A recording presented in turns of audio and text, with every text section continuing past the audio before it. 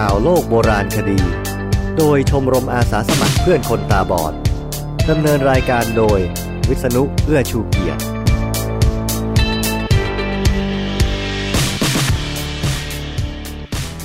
ขอต้อนรับคุณผู้ฟังเข้าสู่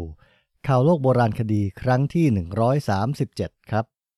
ข่าวเที่ยวนี้เป็นโบราณคดีแบบก่อนประวัติศาสตร์แทบทั้งหมดเลยล่ะครับ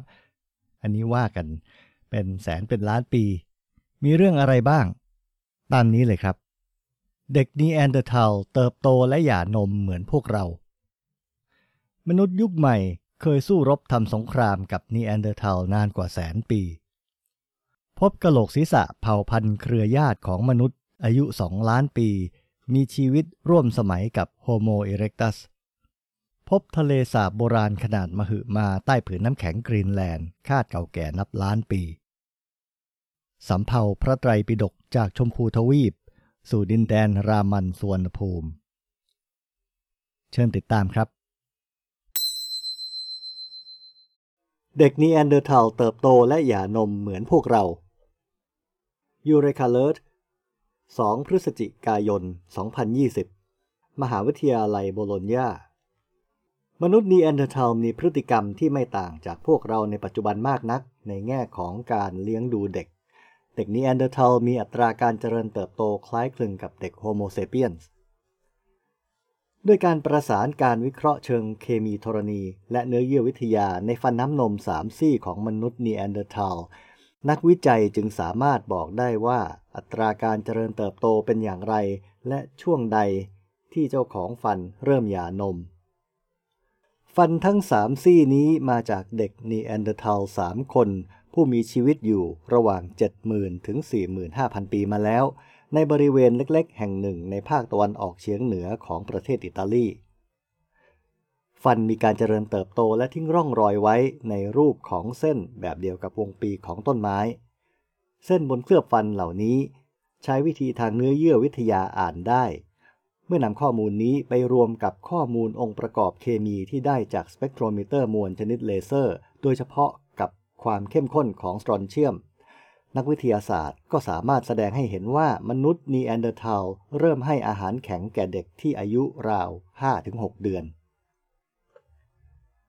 วัฒนธรรมเป็นรองสรีรวิทยาอเลเซียนาวาจากมหาวิทยาลัยเคนต์สหราชอาณาจักรผู้ร่วมวิจัยบอกว่าการเริ่มหย่านมมีส่วนสัมพันธ์กับปัจจัยทางสรีรวิทยายิ่งกว่าปัจจัยทางวัฒนธรรมในมนุษย์ยุคใหม่เองการเริ่มให้อาหารแข็งเกิดขึ้นเมื่อทารกมีอายุประมาณ6 เดือนซึ่งเป็นช่วงที่ทารกต้องการอาหารที่ให้พลังงานมากขึ้นข้อปฏิบัตินี้มีอยู่เหมือนกันในหลายวัฒนธรรมและสังคมที่แตกต่างกันมากตอนนี้เราก็รู้แล้วว่ามนุษย์นีแอนเดอร์ทัลหย่านมลูกของพวกเขาแบบเดียวกับพวกเรานี่เองเฟเดริโก ลูกลีจากมหาวิทยาลัยโบโลญญาผู้ร่วมวิจัยอีกคนหนึ่งเสริมว่าโดยเฉพาะหากเราเปรียบเทียบกับเผ่าพันธุ์วานอนอื่นๆเราย่อมพอจะคาดได้ว่าความต้องการพลังงานที่สูงขึ้นสำหรับการเจริญเติบโตของสมองมนุษย์นี่แหละที่เป็นตัวผลักดันให้เราต้องให้อาหารแข็งแก่ทารกอย่างเร็วถึงขนาดนี้มนุษย์นีแอนเดอร์ทัลเป็นญาติสนิทที่ใกล้ชิดที่สุดของเราบนสาแหรกวิวัฒนาการมนุษย์แต่อัตราการเจริญเติบโตของพวกเขาและเงื่อนไขบังคับเชิงกระบวนการสร้างและสลายในร่างกายหรือเมตาบอลิซึมยังคงเป็นที่ถกเถียงกันอย่างกว้างขวางในงานวิจัยทางวิทยาศาสตร์สเตฟานโน เบนัซซีจากมหาวิทยาลัยโบโลญญาผู้แต่งร่วมอาวุโสบอกว่าผลงานวิจัยครั้งนี้บ่งถึงความคล้ายคลึงของความต้องการพลังงานในวัยทารกและอัตราการเจริญเติบโตที่ใกล้เคียงกันในมนุษย์โฮโมเซเปียนส์และมนุษย์นีแอนเดอร์ทัลทั้งสองอย่างนี้บ่งชี้ว่าทารกนีแอนเดอร์ทัลน่าจะมีน้ำหนักไม่ต่างจากทารกมนุษย์ในปัจจุบันบอกถึงความเป็นไปได้ที่ระยะตั้งครรภ์และการเจริญเฉพาะตัวในช่วงแรกก็คล้ายกันด้วยแต่อาจเป็นไปได้ว่าช่วงห่างระหว่างการตั้งครรภ์จะสั้นกว่า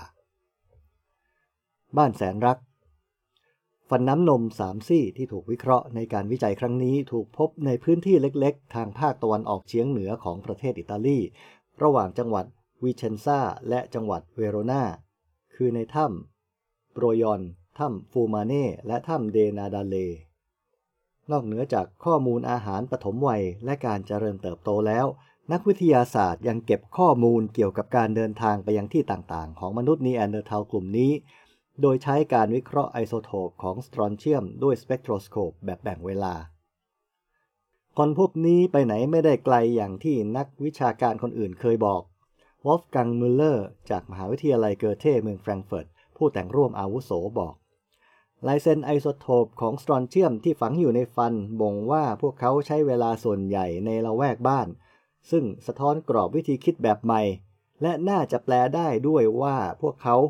ใช้ทรัพยากรท้องถิ่นอย่างไตร่ตรองถึงแม้ว่ายุคอดีตที่เราสนใจจะเป็นช่วงที่โลกเริ่มเย็นลงทางเหนือของอิตาลีก็เป็นพื้นที่อุดมสมบูรณ์อยู่แทบจะตลอดเวลามีความหลากหลายทางนิเวศวิทยาและมีถ้ำมากปัจจัยเหล่านี้ทำให้การอยู่รอดมาถึง 45,000 ปีก่อนของมนุษย์นีแอนเดอร์ทัลในพื้นที่นี้เป็นเรื่องอธิบายได้ตามคำของมาโกเปเรซานีจากมหาวิทยาลัยเฟอราราผู้แต่งร่วมอาวุโสผู้รับผิดชอบโบราณวัตถุจากการขุดค้นทางโบราณคดีในถ้ำเดนาดาเล่และถ้ำฟูมาเน่งานวิจัยชิ้นนี้เติมส่วนใหม่ให้กับภาพอันชวนฉงนของมนุษย์นีแอนเดอร์ทัลเผ่าพันธุ์มนุษย์ที่ใกล้ชิดกับเรามากแต่ก็ยังเป็นเผ่าพันธุ์ลึกลับครั้งนี้นักวิจัยตัด2ประเด็นออกไปประเด็นหนึ่งคือประชากรมนุษย์นีแอนเดอร์ทัลมีน้อยเนื่องจากอายุหย่านมที่ต่างกับมนุษย์สมัยใหม่ซึ่งมาจากผลการวิเคราะห์พันธุกรรมก่อนหน้านี้และอีกประเด็นที่บอกว่าปัจจัยทางชีววัฒนธรรมทำให้พวกเขาสูญพันธุ์การค้นคว้าวิจัยจะดำเนินต่อไปในกรอบโครงการศึกษาการอพยพของมนุษย์โฮโมเซเปียนส์ยุคแรกสุดในยุโรปใต้เพื่อความเข้าใจกระบวนการชีววัฒนธรรมที่ทำให้มนุษย์มีความพิเศษนำโดยสเตฟานโนเบนัซซีที่มหาวิทยาลัยโบโลญญามนุษย์ยุคใหม่เคยสู้รบทำสงครามกับนีแอนเดอร์ทัลนานกว่าแสนปี BBC ไทย9 พฤศจิกายน 2020 ใครจะคิดว่าบรรพบุรุษของมนุษย์ยุคใหม่หรือโฮโมเซเปียนส์อย่างเราๆนั้นเคยต้องทำสงครามต่อสู้กับมนุษย์ต่างเผ่าพันธุ์ที่เป็นญาติร่วมสมัยอย่างเช่นมนุษย์โบราณนีแอนเดอร์ทัลเป็นเวลายาวนานถึงกว่า 100,000 ปีเพื่อแย่งชิงดินแดนและทรัพยากรในการดำรงชีวิตยุคบรรพกาลเมื่อหลายแสนปีก่อนในอดีตนักมนุษยวิทยาเชื่อว่ามนุษย์โบราณนีแอนเดอร์ทัลใช้ชีวิตอย่างสุขสงบเรียบง่ายไม่รู้จักการสู้รบแย่งชิงเนื่องจากเป็นมนุษย์เผ่าพันธุ์แรกและเผ่าพันธุ์เดียวที่อพยพเข้าไปตั้งถิ่นฐานในเอเชียและยุโรปก่อนเพื่อนแต่อย่างไรก็ตามหลักฐานทางโบราณคดีที่ปรากฏในช่วงไม่กี่ปีที่ผ่านมาชี้ว่านีแอนเดอร์ทัลเป็นนักล่าและเป็นนักรบที่มีทักษะการต่อสู้อย่างสูงสามารถต้านทานการแผ่ขยายอาณาเขตของมนุษย์ยุคใหม่ซึ่งอพยพออกจากทวีปแอฟริกาในภายหลังไว้ได้นานกว่า 150,000 ปีก่อนจะตกเป็นฝ่ายพ่ายแพ้และต้องสูญพันธุ์ไปในที่สุดแนวคิดใหม่เรื่องสงครามระหว่างมนุษย์โบราณต่างเผ่าพันธุ์นี้ได้รับการเผยแพร่ในเว็บไซต์วิชาการ The Conversation โดยดร. นิโคลัส R. ลองริชผู้เชี่ยวชาญด้านบรรพชีววิทยาและชีววิทยาวิวัฒนาการของมหาวิทยาลัยบาธในสหราชอาณาจักรระบุว่าสงครามไม่ใช่สิ่งประดิษฐ์ทางวัฒนธรรมที่มนุษย์คิดค้นขึ้นใหม่เมื่อสภาพทางสังคมเปลี่ยนไปแต่อาจเป็นลักษณะทางชีววิทยาที่ฝังรากลึกอยู่ในพฤติกรรมความเป็นมนุษย์ซึ่งสืบทอดมาจากบรรพบุรุษร่วมของมนุษย์ทุกเผ่าพันธุ์ตั้งแต่เมื่อ7 ล้านปีก่อนแล้วก็เป็นได้ดร. ลองริชยังบอกว่าการร่วมมือภายในเผ่าพันธุ์เดียวกันเพื่อแสดงความก้าวร้าวดุดันในการล่าสัตว์การแสวงหาทรัพยากรและการรักษาความปลอดภัยถือเป็นแบบแผนพฤติกรรมที่เกิดจากวิวัฒนาการของมนุษย์และยังเป็นส่วนหนึ่งของความเป็นมนุษย์ด้วยมีการค้นพบหลักฐานของสงครามสมัยบรรพกาลระหว่างมนุษย์ยุคใหม่กับนีแอนเดอร์ทัลหลายชิ้นในแหล่งขุดค้นทางโบราณคดีทั่วโลกโดยส่วนใหญ่เป็นกะโหลกศีรษะและโครงกระดูกของชายหนุ่มที่มีร่องรอยแตกหักเสียหายจากการต่อสู้คาดว่าในยุคนั้นการใช้ไม้กระบองหวดเข้าที่กะโหลกศีรษะเป็นวิธีการต่อสู้ที่มีประสิทธิภาพมากที่สุดนอกจากนี้ยังพบรอยแตกของกระดูกแขนท่อนล่างอีกเป็นจำนวนมากซึ่งคาดว่าเกิดจากการยกแขนป้องกันการโจมตีของฝ่ายตรงข้ามนั่นเองส่วนซากโครงกระดูกร่างหนึ่งของนีแอนเดอร์ทัลที่พบในถ้ำชานิดา ของประเทศอิรักนั้นมีหอกเสียบติดอยู่คาอกเลยทีเดียวร่องรอยของการสู้รบที่พบชี้ว่าน่าจะเป็นการต่อสู้ในสงครามขนาดเล็กระหว่างเผ่าซึ่งมีความรุนแรงและยืดเยื้อยาวนานทั้งอาศัยกลยุทธ์ซุ่มโจมตีแบบกองโจรเป็นหลักมากกว่าจะเข้ารบพุ่งกันซึ่งหน้าเป็นกลุ่มใหญ่แบบกองทัพนอกจากนี้นักมนุษยวิทยายังพบว่านีแอนเดอร์ทัลนั้นมีร่างกายกำยำแข็งแรงสามารถรบพุ่งและใช้อาวุธจำพวกหอกได้ดีเกินคาดทำให้มนุษย์ยุคใหม่ที่พยายามขยายอาณาเขตเข้าไปในดินแดนของนีแอนเดอร์ทัลต้องตกเป็นฝ่ายเสียเปรียบและถอยร่นออกมาในช่วงแรกเหตุการณ์นี้ดำเนินไปนานถึงกว่า 100,000 ปีและเป็นสาเหตุว่าทำไมโฮโมเซเปียนส์ถึงต้องใช้เวลานานมากกว่าจะเข้าลงหลักปักฐานในดินแดนยุโรปได้อย่างไรก็ตามการเพิ่มขึ้นของประชากรและการประดิษฐ์อาวุธชนิดใหม่ๆที่ใช้โจมตีจากระยะไกลได้เช่นธนูและแม่แรงช่วยพุ่งหอกเมื่อราว 125,000 ปีก่อนทำให้มนุษย์ยุคใหม่ที่รูปร่างเล็กและบอบบางกว่าสามารถพลิกกลับมาเป็นฝ่ายเอาชนะนีแอนเดอร์ทัลได้มากครั้งขึ้นเรื่อยๆจนประสบความสำเร็จในการเข้ายึดครองดินแดนที่อุดมสมบูรณ์ในที่สุดการทำสงครามที่ยาวนานกับนีแอนเดอร์ทัลทำให้มนุษย์ยุคใหม่เกิดการเรียนรู้และมีพัฒนาการที่ก้าวหน้าขึ้นในหลายด้านรวมทั้งเทคนิคการล่าสัตว์และเก็บของป่ามาเป็นอาหารที่พัฒนาจนเหนือกว่ายังอาจทำให้มนุษย์ยุคใหม่มีประชากรเพิ่มขึ้นเป็นจำนวนที่สูงกว่าสร้างความได้เปรียบในการสู้รบให้เพิ่มมากขึ้นเป็นอย่างมากในภายหลังอีกด้วยพบกะโหลกศีรษะเผ่าพันธุ์เครือญาติของมนุษย์อายุ 2 ล้านปีมีชีวิตร่วมสมัยกับโฮโมอิเร็กตัส BBC ไทย 10 พฤศจิกายน 2020 ทีมนักวิทยาศาสตร์จากมหาวิทยาลัยลาโทรปของออสเตรเลียเผยผลการวิเคราะห์ซากฟอสซิลกะโหลกศีรษะซึ่งมีการขุดพบเมื่อ2 ปีก่อนที่ประเทศแอฟริกาใต้ว่าเป็นของเผ่าพันธุ์เครือญาติมนุษย์ Paranthropus robustusซึ่งมีอายุเก่าแก่ราว 2 ล้านปี การค้นพบนี้ช่วยไขความกระจ่างเกี่ยวกับการแยกสายวิวัฒนาการในบรรดาเผ่าพันธุ์ย่อยๆของมนุษย์โบราณที่เคยมีอยู่เป็นจำนวนมาก โดยฟอสซิลกะโหลกศีรษะชิ้นนี้ถือว่ามีสภาพสมบูรณ์ที่สุดและมีอายุเก่าแก่ที่สุดเท่าที่เคยมีการค้นพบมา คาดว่า Paranthropus robustusเป็นเผ่าพันธุ์มนุษย์โบราณที่มีชีวิตอยู่ร่วมสมัยเดียวกันกับ Homo erectus ซึ่งเป็นบรรพบุรุษสายตรงของมนุษย์ยุคใหม่หรือ Homo sapiens ทั้งยังเป็นมนุษย์เผ่าพันธุ์แรกที่ยืนตรงและเดินด้วย2 ขาก่อนหน้านี้เมื่อปี 2018 ทีมผู้วิจัยพบชิ้นส่วนกะโหลกศีรษะนับร้อยชิ้นที่แหล่งขุดค้นทางโบราณคดีดริโมเลนทางตอนเหนือของนครโยฮันเนสเบิร์กในแอฟริกาใต้โดยพบอยู่ห่างจากจุดที่เคยพบกะโหลกศีรษะของโฮโมอิเร็กตัสวัยเด็กเมื่อปี 2015 เพียงไม่กี่เมตรเท่านั้นเมื่อมีการนำชิ้นส่วนกะโหลกศีรษะดังกล่าวมาประกอบกันขึ้นใหม่ทีมผู้วิจัยพบว่า Paranthropus robustus นั้นมีขนาดของสมองเล็กแต่มีฟันขบเคี้ยวขนาดใหญ่ซึ่งแตกต่างจาก Homo erectus ที่มีสมองใหญ่แต่มีฟันซี่เล็กกว่าผลวิเคราะห์ทางสรีรวิทยาดังกล่าวชี้ว่าฟันซี่ใหญ่ที่แข็งแกร่งของ Paranthropus robustus น่าจะเป็นผลมาจากวิวัฒนาการเพื่อให้กินอาหารแข็งจำพวกเปลือกไม้หรือพืชมีหัวใต้ดินเป็นอาหารหลักได้ในขณะที่ Homo erectus กลับมีวิวัฒนาการไปอีกทางหนึ่งจนรู้จักกินทั้งพืชและเนื้อสัตว์ซึ่งเพิ่มโอกาสในการอยู่รอดและดำรงเผ่าพันธุ์ได้สูงกว่าเมื่อเทียบกับ Paranthropus robustus ซึ่งเป็นคู่แข่งขันในยุคเดียวกันรายงานวิจัยข้างต้นซึ่งตีพิมพ์ในวารสาร Nature Ecology and Evolution ระบุว่าการเปลี่ยนแปลงของสภาพภูมิอากาศครั้งใหญ่ซึ่งทำให้แอฟริกาแห้งแล้งขึ้นเมื่อกว่าล้านปีก่อนยังอาจเป็นปัจจัยที่ทำให้อาหารหลักของ Paranthropus robustus ขาดแคลนอีกด้วยดร. แอนเจลีน ลีชหนึ่งในสมาชิกของทีมวิจัยบอกว่ามนุษย์โบราณ2 สายพันธุ์นี้มีความแตกต่างกันอย่างมาก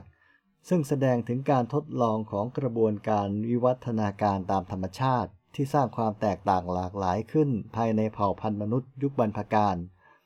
ในขณะที่สายวิวัฒนาการของเราได้เป็นผู้ชนะในที่สุดและเผ่าพันธุ์มนุษย์อื่นๆต้องสูญสิ้นไปแต่หลักฐานที่พบชี้ว่าเมื่อ2 ล้านปีก่อนในแอฟริกาใต้ประชากรของ Paranthropus robustus มีอยู่มากกว่า Homo erectus พบทะเลสาบโบราณขนาดมหึมาใต้ผืนน้ำแข็งกรีนแลนด์คาดเก่าแก่นับล้านปี BBC ไทย 12 พฤศจิกายน 2020 นักธรณีฟิสิกส์ค้นพบร่องรอยของทะเลสาบโบราณขนาดใหญ่ยักษ์ซึ่งอยู่ลึกลงไปใต้ผืนน้ำแข็งที่ปกคลุมเกาะกรีนแลนด์เกือบ2 กิโลเมตรโดยคาดว่าน่าจะมีอายุเก่าแก่ตั้งแต่หลายแสนปีไปจนถึงระดับหลายล้านปีก็เป็นได้รายงานการค้นพบที่ตีพิมพ์ในวารสาร Earth and Planetary Science Letters ระบุว่าทะเลสาบแห่งนี้อยู่ทางตะวันตกเฉียงเหนือของกรีนแลนด์มีขนาดกว้างใหญ่ครอบคลุมพื้นที่ถึง 7,100 ตารางกิโลเมตรซึ่งใกล้เคียงกับพื้นที่จังหวัดสงขลาของไทยหรือรัฐโรดไอแลนด์และรัฐเดลาแวร์ของสหรัฐรวมกันแม้ในปัจจุบันทะเลสาบดังกล่าวจะไม่มีน้ำขังอยู่แต่ยังคงเหลือร่องรอยชั้นหินที่เป็นแอ่งทะเลสาบโดยจุดที่มีความลึกมากที่สุดอยู่ที่250เมตรทั้งยังมีตะกอนปริมาณมากที่ส่วนก้นซึ่งสะสมตัวหนาถึง 1.2 กิโลเมตรคาดว่าในอดีตทะเลสาบแห่งนี้สามารถจุน้ำได้ถึง580ลูกบาศก์กิโลเมตรโดยน้ำปริมาณมหาศาลไหลมาจากธารน้ำแข็งที่ละลายตัวกลายเป็นลำธาร18สายซึ่งยังคงเหลือร่องรอยปรากฏอยู่ทางตอนเหนือของทะเลสาบในทุกวันนี้ทีมนักธรณีฟิสิกส์ในโครงการ Operation Icebridge ขององค์การนาซาเป็นผู้ค้นพบร่องรอยของทะเลสาบโบราณขนาดใหญ่หลังจากใช้อุปกรณ์เรดาร์ที่ทันสมัยสำรวจจากทางอากาศ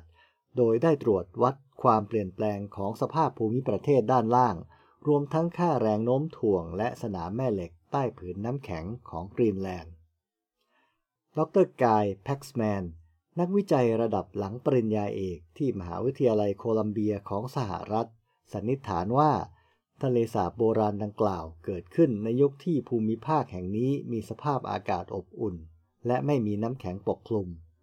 โดยแอ่งทะเลสาบก่อตัวหลังรอยเลื่อนโบราณของแผ่นเปลือกโลกถูกดึงแยกออกจากกันร่องรอยทางธรณีวิทยาที่เหลืออยู่ของทะเลสาบโบราณแห่งนี้คือคลังข้อมูลสำคัญที่เก็บรักษาเรื่องราวความเปลี่ยนแปลงของสภาพภูมิอากาศในอดีตซึ่งจะช่วยกำหนดทิศทางในอนาคตสำหรับการปกป้องผืนน้ำแข็งของกรีนแลนด์จากภาวะโลกร้อนได้ดร.แพ็กซ์แมนกล่าวอย่างไรก็ดีการศึกษาค้นคว้าเพิ่มเติมเพื่อให้ทราบถึงข้อมูลข้างต้นรวมทั้งเพื่อทราบอายุที่แน่นอนของทะเลสาบจะต้องใช้การขุดเจาะผืนน้ำแข็งลงไปเก็บตัวอย่างชั้นหินและตะกอนก้นทะเลสาบขึ้นมาวิเคราะห์ซึ่งนักวิจัยของสหรัฐจะเริ่มการขุดเจาะภายใต้โครงการ Green Drill ในปีหน้าสำเภาพระไตรปิฎกจากชมพูทวีปสู่แดนรามันสุวรรณภูมิศิลปวัฒนธรรมที่มารามันคดีมอนสตัดดี้ผู้เขียนอาโตสเผยแพร่วันพฤหัสที่ 5 พฤศจิกายน พุทธศักราช 2563 น่าเชื่อได้ว่าชนชาติมอญเป็นผู้ถึงพระพุทธศาสนาก่อนใครในสุวรรณภูมิหรือเอเชียตะวันออกเฉียงใต้ตำนานมอญระบุว่าภายหลังตะเปาตะปอหรือตะปุตสะพัลลิกะพ่อค้าวานิชมอญ2พี่น้องได้เข้าเฝ้าถวายข้าวสัตตุแด่องค์พระสัมมาสัมพุทธเจ้าหลังตรัสรู้ตะเปาตะปอจึงนับเป็นอุบาสกคู่แรกของโลกหลังจากพระพุทธเจ้าเสวยข้าวสัตตุนั้นแล้วได้ลูบพระเศียรซึ่งมีเกศาติดพระหัตถ์มาด้วย8เส้นทรงประทานพระเกศานั้นแก่2พี่น้องเป็นสิ่งแทนพระองค์เพื่อน้อมนำถึงพระธรรมคำสอนของพระพุทธองค์อันเป็นมงคลชีวิต2พี่น้องได้นำกลับมาถวายกษัตริย์แห่งรามันประเทศนามพระเจ้าเอกาลาปะพระองค์โปรดให้สร้างพระเจดีย์และเกิงหรือชเวดากองประดิษฐานไว้ยังรามันเทสะสืบมา ส่วนในทางประวัติศาสตร์คัมภีร์ทางพุทธศาสนาอันได้แก่สมันตปาสาธิกาโดยพระพุทธโฆษาจารย์ผู้มีชีวิตอยู่เมื่อพุทธศักราช927ถึง973และมหาวงศ์ในรัชสมัยพระเจ้ามหานามะผู้ครองราชย์พุทธศักราช955ถึง977คัมภีร์ทั้งสองแต่งในลังการาวปลายพุทธศตวรรษที่10ระบุว่าในราวพุทธศักราช235พระเจ้าอโศกมหาราชแห่งอินเดียครองราชพุทธศักราช270ถึง311ได้อาราธนาพระสมณทูตอัญเชิญพระไตรปิฎกออกเผยแผ่ไปยังดินแดนต่างๆทั่วโลกรวมทั้งสิ้น9สายหนึ่งในนั้นคือดินแดนสุวรรณภูมิที่นำโดยพระมหาเถระสำคัญทั้งสองคือพระโสนะและพระอุตระได้อัญเชิญพระไตรปิฎกลงเรือสำเภาจากดินแดนพุทธภูมิสู่รามันประเทศนับเป็นจุดเริ่มต้นในการประดิษฐานพุทธศาสนาอย่างสุวรรณภูมิอย่างมั่นคงจารึกกัลยาณี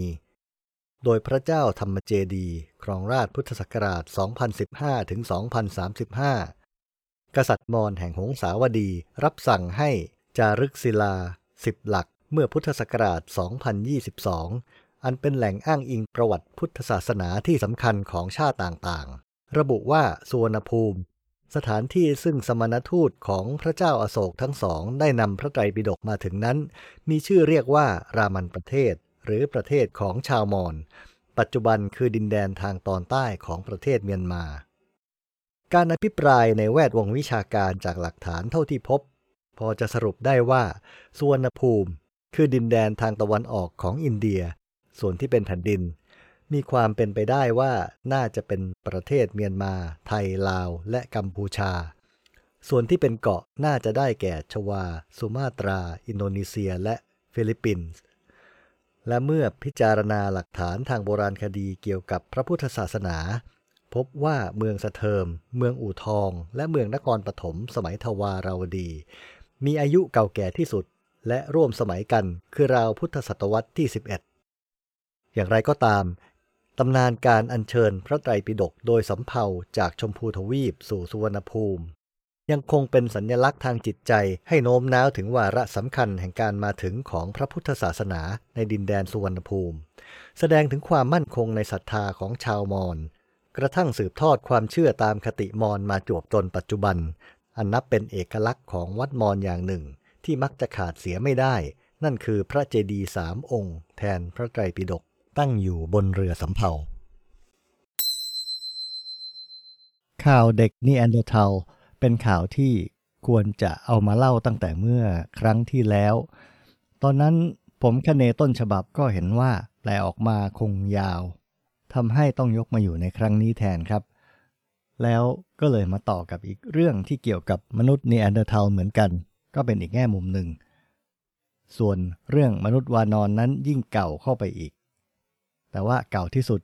คือทะเลสาบที่กรีนแลนด์อันนั้นหลักล้านปีครับสำหรับเรื่องสำเภาพระไตรปิฎกเป็นเรื่องที่ไขข้อข้องใจของผมเวลาไปเที่ยววัดมอญแล้วเห็นเรือสำเภาผมก็นึกว่าเป็นแบบสำเภาพระเวทที่เอาไว้ใช้ข้ามอกสงสารอย่างที่เขียนในมหาชาติคำหลวงนะครับ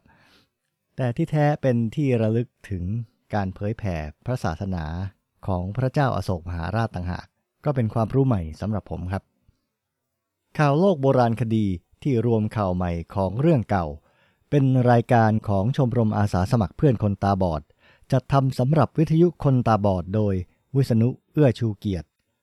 ฟังกันได้ทางวิทยุคนตาบอดทุกวันอังคารที่2และ4ของเดือนและในเว็บไซต์ soundcloud.com ก็เป็นพอดแคสต์หาฟังได้ในที่ต่างๆรวมทั้ง Spotify และบล็อกดิด้วยครับตอนนี้ข่าวโลกโบราณคดีครั้งที่